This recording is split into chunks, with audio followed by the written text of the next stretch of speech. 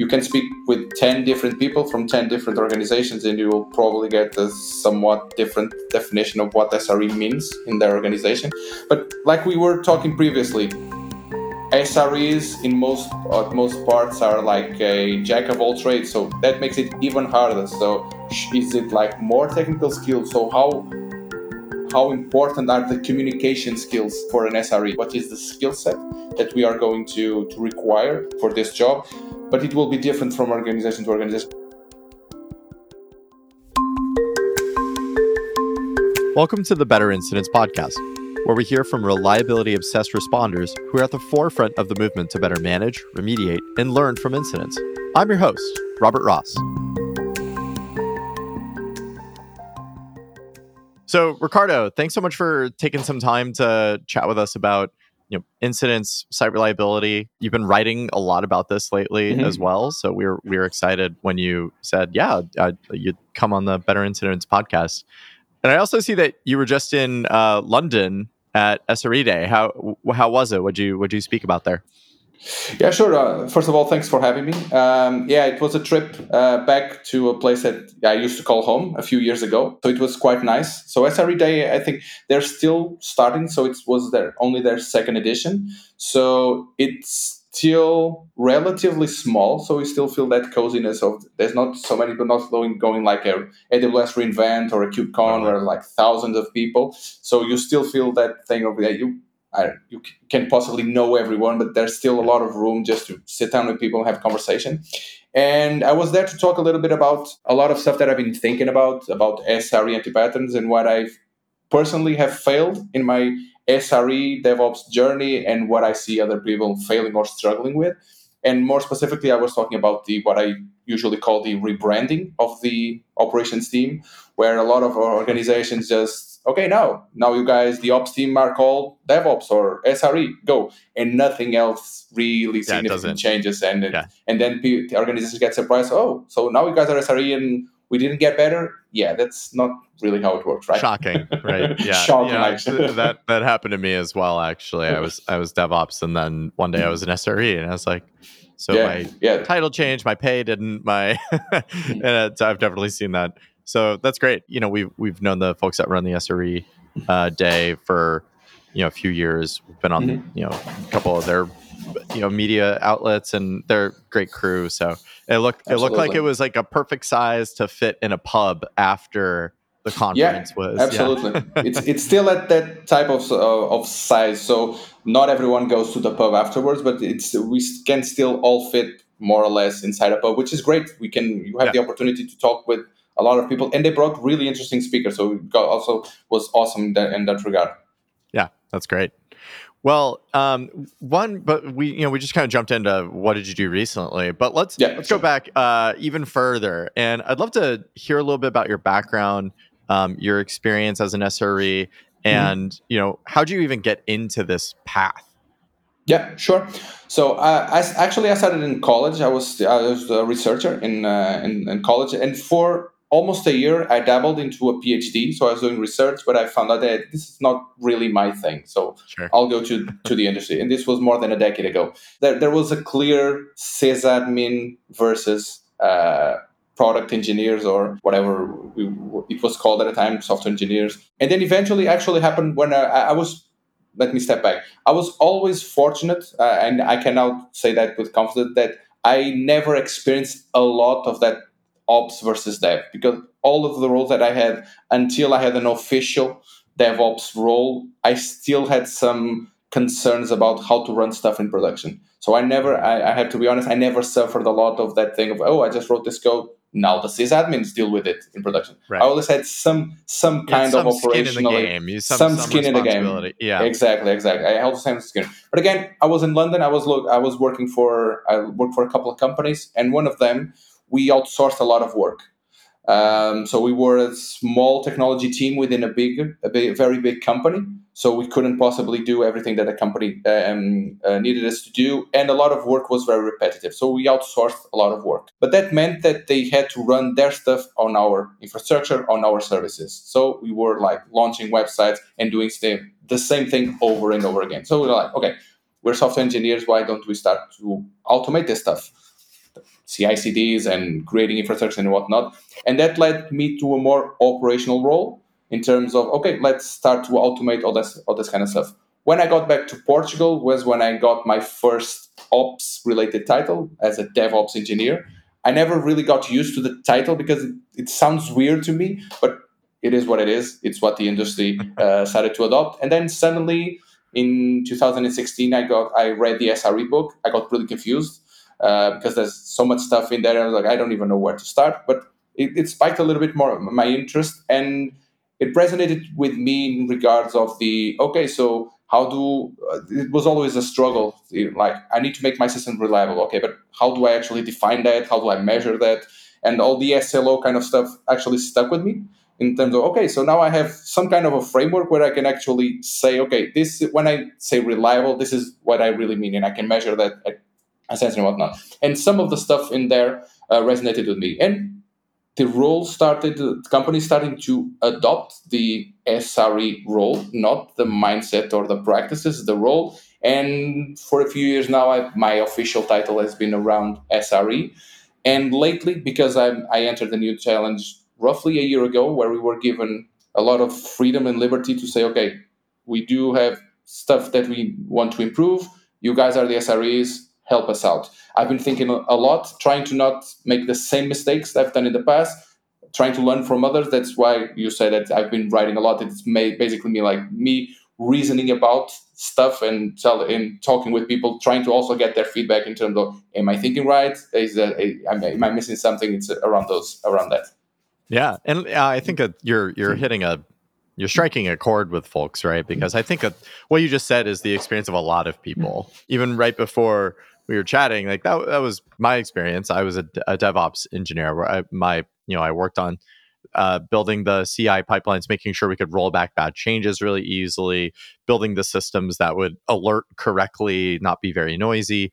And that was before I had the SRE title, and then I switched to the SRE title, and I still wasn't really building software that encouraged better reliability, which is kind of like I'm more of a purist of like that name. So what are some of those challenges that you've had? I mean, you've talked about some of the anti-patterns, but high stress seems to be something that is an aspect of being an SRE. You're constantly on call. And I was curious if you had any thoughts on like the mental and physical health part of the SRE portion of the role. Yeah, absolutely. Like we were talking previously, so I do still see a lot of a lot of organizations just like adopting the SRE title or brand without that much change. Maybe they change a tool or something like that, but everything keeps very similar to what it was before. Mm-hmm. So if the situation was stressful in terms of on call and in terms of operations, it will keep being stressful, right? Because you didn't really change. You didn't look at the problem, and even looking at SRE and trying to figure out like what is SRE? Why was it brought to life? Like why did Google in 2003 like what were the problems that they were facing? Is this really the path that I want to go? And I think a lot of organizations struggle with that, and SREs end up having like a bad time both physically and mentally in terms of on call, for example. What we were discussing about is because they don't really understand what they mean when they talk about SRE. They keep the same processes, and then for a lot of the organizations, it's my experience that they believe that the SREs will be there to fix something, right? You guys are the reliability people, so it's on you to, if you have a problem, to fix it. It's on you to figure out what's wrong. It's on you to actually have the proper alert. And it's like when we talk about security and whatnot, of course we have security teams, but it's on all of us to have a part in that process. And of course, SREs are responsible for that, but it's not the SRE, and it's also an anti-pattern that I talk about a little bit, which is the anti-pattern of the SRE hero, where some teams fall into, where they are the heroes. They are the ones who fix everything. They are the ones who block everyone because, oh, you're going to mess with my system. You're going to bring everything down. You're going to bring change and whatnot. So I do think that a lot of organizations fall into that trap of, okay, we have an SRE team. It's on them to make sure that everything is working. And then, of course, on-call rotations, being on call, something breaks, you're always brought into an on-call session. Okay, what the hell happened? And I think that some organizations struggle a little bit, and of course the human side is very painful for SREs that are on call. Yeah, it's almost like the S in SRE stands for stress, and it gets fair characterization. It gets a lot harder and harder the more the site goes down. Like you're just constantly fighting, and it's a lot of organizations I see, they treat their SREs as kind of like the fire department instead of the fire code, where the SREs are kind of, building software, building processes that say this is what reliable software is for the rest of the team, and building the tools that empower those organizations to have more reliable software. If your team is doing more firefighting than doing like the actual putting out the fires, you're probably not an SRE team. You kind of have to cross the threshold of 50% of the time you're building software. I think that's when you gradient into that SRE title. Absolutely. So SRE teams need that space and that time to actually build whatever tools, platforms, processes, so that you don't.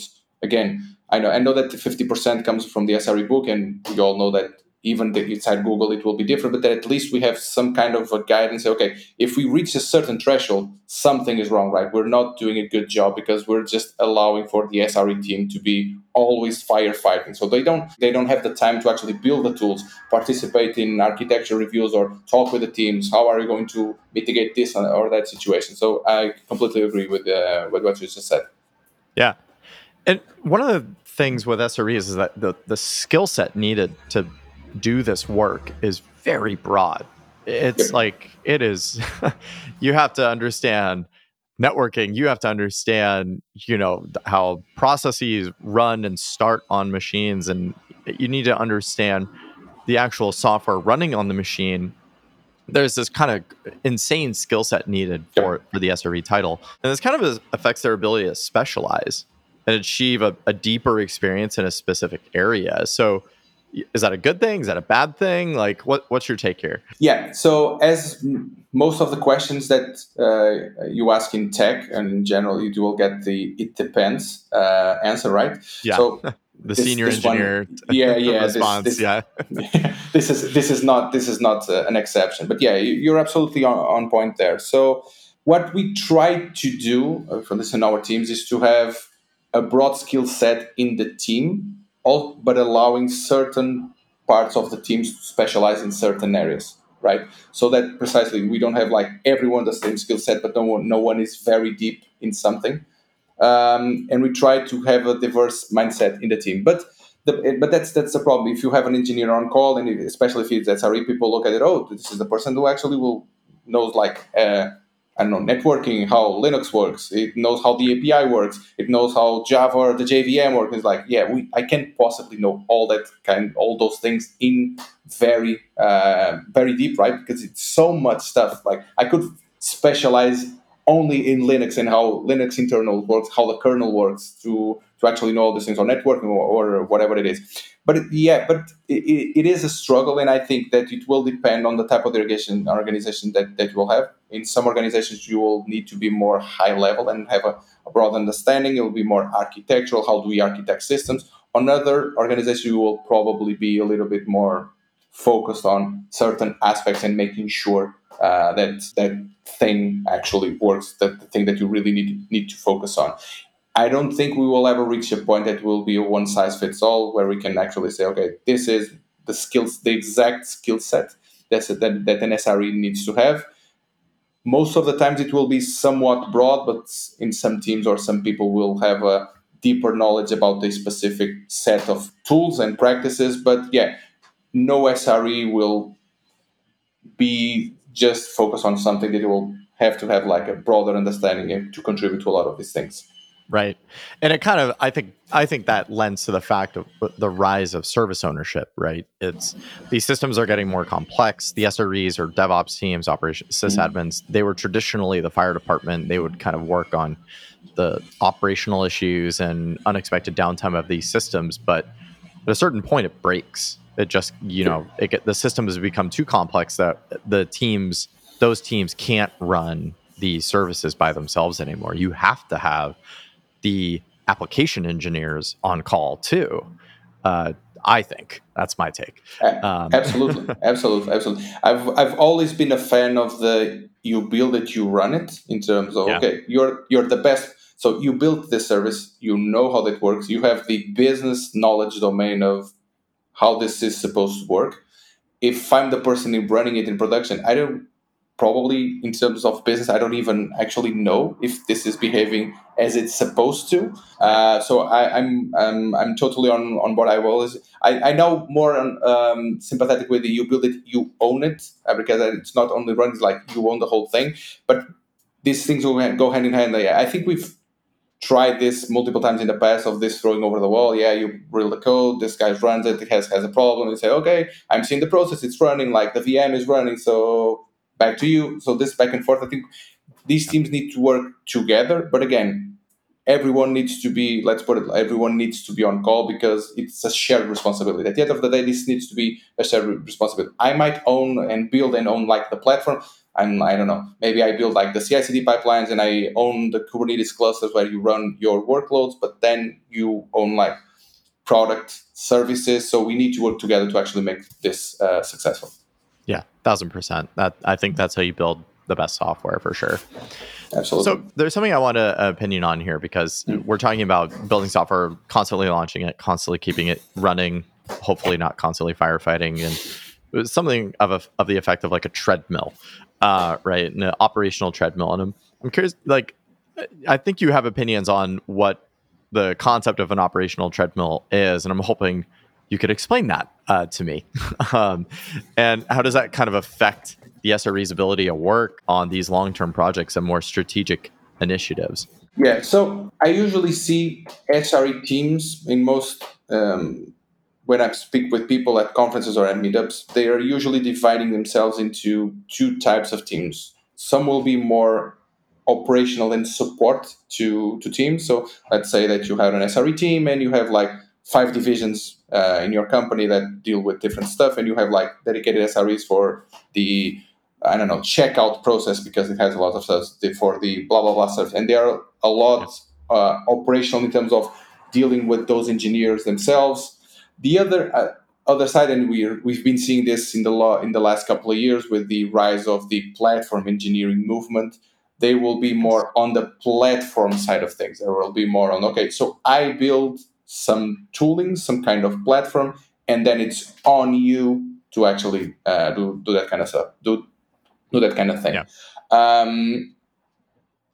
I've been seeing, and we've been dabbling with that a little bit, or having SRE teams a little bit more on the strategic, kind of like looking at the bigger landscape, understanding how some pieces fit together, especially in big organizations where you have, we have thousands of engineers, we have God knows how many services, and we have stuff that just flows from area that someone's developing in Europe to the US, and you do need that higher level overview. Say, okay, some processes is failing, and everyone on their own island says, oh, seems to be working on my side, and you need that vision on the other side. Oh, probably the problem is between this and that, or something like that. So I see that division, or mostly that division, between more people, more operationally, more focused on specific areas, and more strategic, call it platform level kind of teams.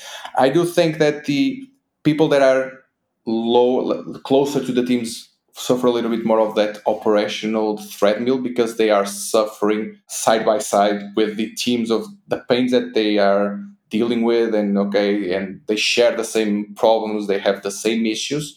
While on the other side, and this is something that I also have a strong opinion on, we do have some teams that are platform teams that don't treat the platform as a product, and they're like, okay, I decide what the problem, what the platform is, and this is how you should do things. And unfortunately, I've seen this more than once, where they just build something, they arrive to the teams, and they say, okay, that doesn't actually solve my problem. I have like this 10 other problems that you could be working on, right? And it's like, okay, so they suffer a little bit. So I'm very fond of the dog fooding concept, where you build a platform, but you use the platform that you built. So you are to get you closer to the team, so that, okay, if they have a problem, I have a problem. So we're sharing the same pain. So it's much easier for me to solve my problem, and I will solve their problem and whatnot. But I think I'm seeing a lot of that. And although some organizations or some platform teams still don't treat their platform as a product where their clients are other engineers, that should be the way that they should move to. Yeah, I think I like how I love the concept of the platform engineering role, but I think it's challenging. I think it requires a lot of really strong communication between the application teams, the SRE teams. And I doubt you have trailer parks in Portugal. Maybe you do. Yeah. But like, I think of them as kind of like I should be able to like drive my trailer up to a campsite and plug in everything, and all of the utilities, the plumbing, everything is just maintained and built for me. All I have to do is plug in. Like, that's kind of how I think of a platform team. Absolutely. And, and if I want to change out my trailer, I don't know, this analogy is going off the rails, and maybe it makes the podcast. I don't know. I'm getting your point. And then the SRE teams are kind of responsible for helping make sure that area stays clean and works constantly, and it doesn't. Absolutely. Absolutely. So, I do see that some struggle with that when, especially in a team in organizations where they have software that has been built a long time ago, and actually it doesn't have to be that long. It could be like 10 years ago, so not that long, where you do have a certain way of doing things, right? And the way that you deploy code, and even if you have some automation and whatnot, and you get a platform team, you're like, oh, okay, so we'll build, everything will be cloud native, everything will be Kubernetes, everything will be containers and GitOps and whatnot, and people will be like, okay, let's take a step back, because we do have a bunch of services that if the only transition path is going from here to there, like in one step, we'll be like rewriting our services for the next 18 months and we have no transition path. So that's why, and this is just to emphasize the point that you said, that there needs to be a lot of communication about these teams. There should be like a clear path of say, okay, I arrive at the trailer park and I know that just plug something here, it's done, and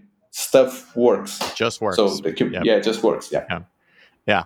It's one of my favorite things is like designing interfaces and everything. So I love thinking about like how do we make software that meshes really quickly. I do think you have to dog food as well. I think that kind of reinforces that process. And we're building and releasing an alerting feature in the winter, and our internal release that we're using is called dog food. So it's literally like that's the process name. So absolutely. We're aligned on names even. So thinking about the role of SRE, it was something that I talked to folks in passing and at pubs and conferences, and there seems to be like, what is the career progression of an SRE? It feels a little ill-defined to me, and maybe even like the role could be considered ill-defined, I would say. But what are some of the challenges that folks are going to face advancing their careers, and what are some of the strategies that they can consider and employ to overcome those? Yeah, that's a tough one. And I think it starts with the role not being clear, especially across the industry. I think that's probably, you can speak with 10 different people from 10 different organizations, and you will probably get a somewhat different definition of what SRE means in their organization. So even transitioning from my organization to your organization, it could be like a challenge to an SRE here does this, and that, but in your organization does something completely different. So I think that hinders a little bit how do we, as an industry, have an understanding of what is a senior SRE, what is a principal SRE. I think it makes it a lot harder to have those kinds of conversations.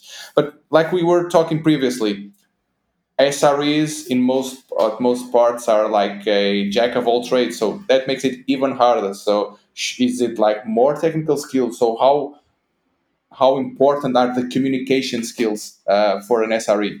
I think they're very important, because you do have to speak with a lot of teams and a lot of conversations. But it will depend on the organization. The way that we are trying to approach this is to have what does it mean for us? And then we are somewhat in the hybrid between a software engineer and an operations more type of role, and we're trying to get some criteria. We're still doing that. It's not easy, but that's how we're trying to approach it. It's okay. So what are the things that we are going to attack? What are the challenges that we are going to solve? What is the skill set that we are going to require for this job? But it will be different from organization to organization. But it makes hard to make it consistent. If it's not easy to in areas where we have like a historical like software engineer we've been having for decades, even that it's not. What's the difference between a staff engineer and a principal engineer? You will get like 100 different, 100 different answers, right? It's not going to be any different. I think SRE makes it hard. But the fact that because it's very poorly defined between companies, and the fact that in many companies it's a jack of all trades and it varies a lot, it makes it even harder. The way that we're trying to approach it is, okay, what is the things that we'll need to tackle? What are we trying to achieve? And have that clear vision and high-level strategy of what we want to do, and then try to bring people on board, either that they have some of the skill set that we want or that are willing to go that path, and then just trying to structure that as a normal software engineer role. Okay, so this is what I expected of you from at the junior level, at a mid-level, senior, principal, and whatnot. Yeah, it's not like you can measure an SRE by the number of fires that they put out. Like that's not it. And if that's all you're doing as an SRE, if 80% of your role, 90% of your role is incidents and managing those, you don't really have an opportunity to sharpen the knife because you're just constantly, doing this other important work, but not really defined for the role. It's not a healthy division. And I think that you're totally right on like the leveling of SREs is hard as well. I can only measure your knowledge so much, right? And absolutely.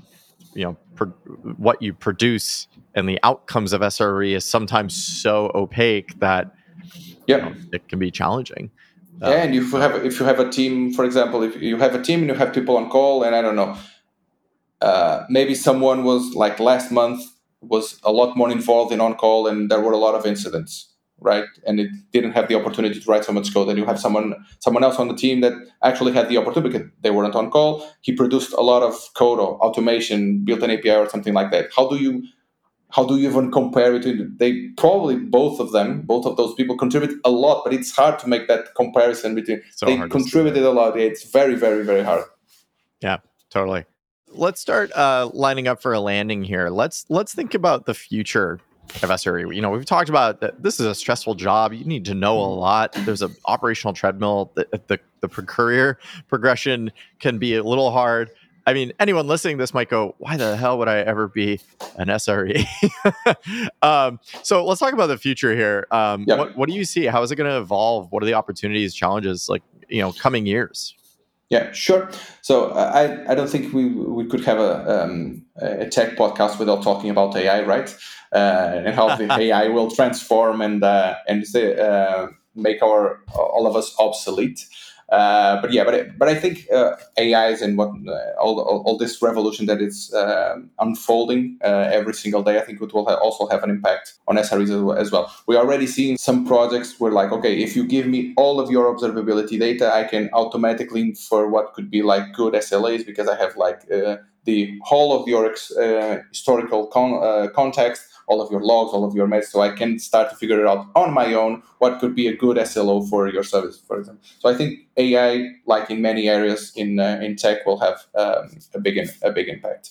I think we are already seeing some of that, a bigger shift in many organizations to a more platform engineering kind of mindset.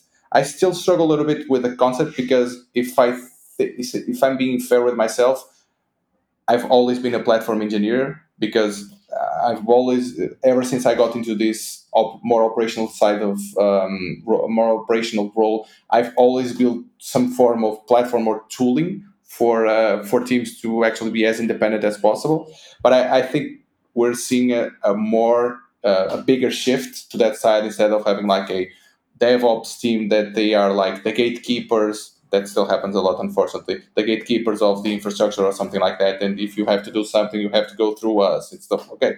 We need to make things more.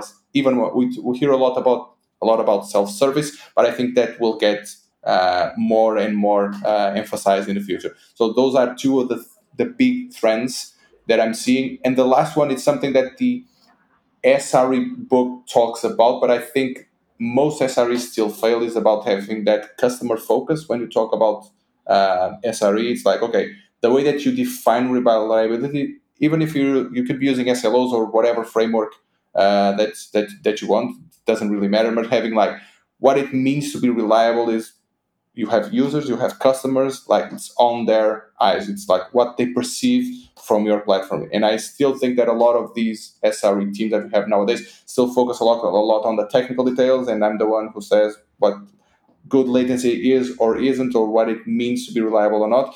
And I think it will be a greater focus on that part of, okay, what is the user interested in? And I think that will be even exacerbated because getting the world moves the world moves so fast. The world moves so like fast that car. like the car that just passed by. The world moves so fast that if you're not listening to your users, you're not assessing if they are happy or not with your platform, you're probably losing customers and you don't even know it. I 100% agree. And I don't know if you've read or listened to this podcast in the past, but that is exactly what I say. I say that you could define your reliability in SLOs all damn day. It doesn't matter if the customer doesn't think you're reliable. Exactly. If you're slow and someone writes into support and says, "Hey, your site is unreliable right now," and you point at a dashboard and say, "Yes, it is," they're not going to be happy with you. They're going to be pretty annoyed. Exactly. So I love what you're saying. Yeah, I was speaking with a friend who's working at another company. We're talking about this. They are starting to dabble a little bit with SLOs, and I was like, okay, we defined a bunch of SLOs, and I asked, yeah, what does your product team think, or whoever, the way that you organize, you have product in POs on the teams, and they were like, what do they think about this? And they were like, oh, we haven't spoken with them, and they were like, probably they are the best representative that you have on your teams of what the customer thinks. So have a chat with them. They'll probably have a few ideas on that. Yeah. I 100% agree. I also think that, kind of going back to the very beginning of this topic, we were talking about being on call and how that could be part of the high stress. I think that when you start to align your on-call rotation to your customers' expectations, that is just going to make a healthier balance for everyone. Absolutely. So we work with a major sports company, and they only alert people for certain incidents if there's a game on. Yep. They turn off all alerts the moment that there's no live games. And I thought that was so genius because, maybe a streaming service is a little delayed right now, but it's 2 a.m. and there's no game on. So the impact to customers is, a little low. It's lower. So, align that to your teams as well. Yeah, we've been working a lot of making our on-call experience better for our engineers. We still have a long way to go, but our mecca will be that is right. Okay, we do have some way of actually understanding if our users are being impacted or on the verge of being impacted, especially when we have big events. And that's why I think like SLOs shouldn't be static, because again, I work in the sports betting world. So does it really matter when there's nothing going on if the latency spiked a little bit? So it doesn't really, right? So we don't really have users doing anything. So if it spiked, I don't know, 10 or 20%, I don't want to wake up. Especially because we are a global company, and even if we operate a lot in one geography, we do have engineers on the other side of the world. So what might be 5 in the afternoon for someone will be like 3 in the morning for someone else. So that's the way that we want to go. We want to reach a point where we say, okay, forget the alerts that you had. Now we have like a comprehensive set of alerts that we are confident that track user satisfaction, and we only want to alert you if, one, the user is actually being impacted, and two, it's actually relevant. So there's, I don't know, football is not, there's no betting activity on the site, so why should I wake you up because two users like spiked the latency or something like that? It doesn't really make sense.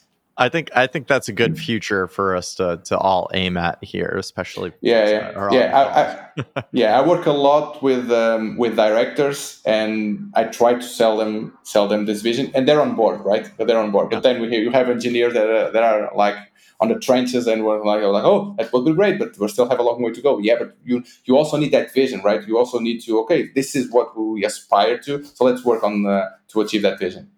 Right. Well, What a fun conversation. I mean, I came in here, we were talking about DevOps and how the transition to SRE. We're talking about, is platform going to take over SRE? Talking about, I mean, like what a fun conversation. So I hope that, I mean, I learned a lot, and I appreciate you coming on and talking about all these topics with us. So, how can people reach you if they want to know more? Sure. So I do have a personal website that I'm going to revamp at the end of this year. So if people want to reach me either on Twitter or on LinkedIn, I regularly go to those platforms. So I also always tell at conference or meetups. So just send me a message. It might take me a day or two, but I'm not like a famous person, so I don't receive like thousands of messages every day. So I eventually get back to people. So yeah, soon enough I'll get back to you. So if you need help, I've helped people with technical problems. Even like a lot of people is like, oh, I want to get into SRE. What course should I do? And I'm like, okay, let's try and figure it out. Where are you gonna go? So I can give you a pointer to like my path. Maybe it will be different for you, but just either like Ricardo Castro on LinkedIn or MCC Ricardo on Twitter. Just feel free to drop me a DM or send me a message. That's awesome. Well, Ricardo, thanks so much, and I hope you have a lovely day and weekend. Thank you very much. Thank you for having. I was already a fan of the podcast, or I listen to it regularly. So it was a pleasure having a conversation with you guys, and thank you very much for inviting me. The Better Incidents podcast is lovingly nurtured by the team at Fire Hydrant and made possible with generous contributions from the Better Incidents Collective. Learn more at betterincidents.com.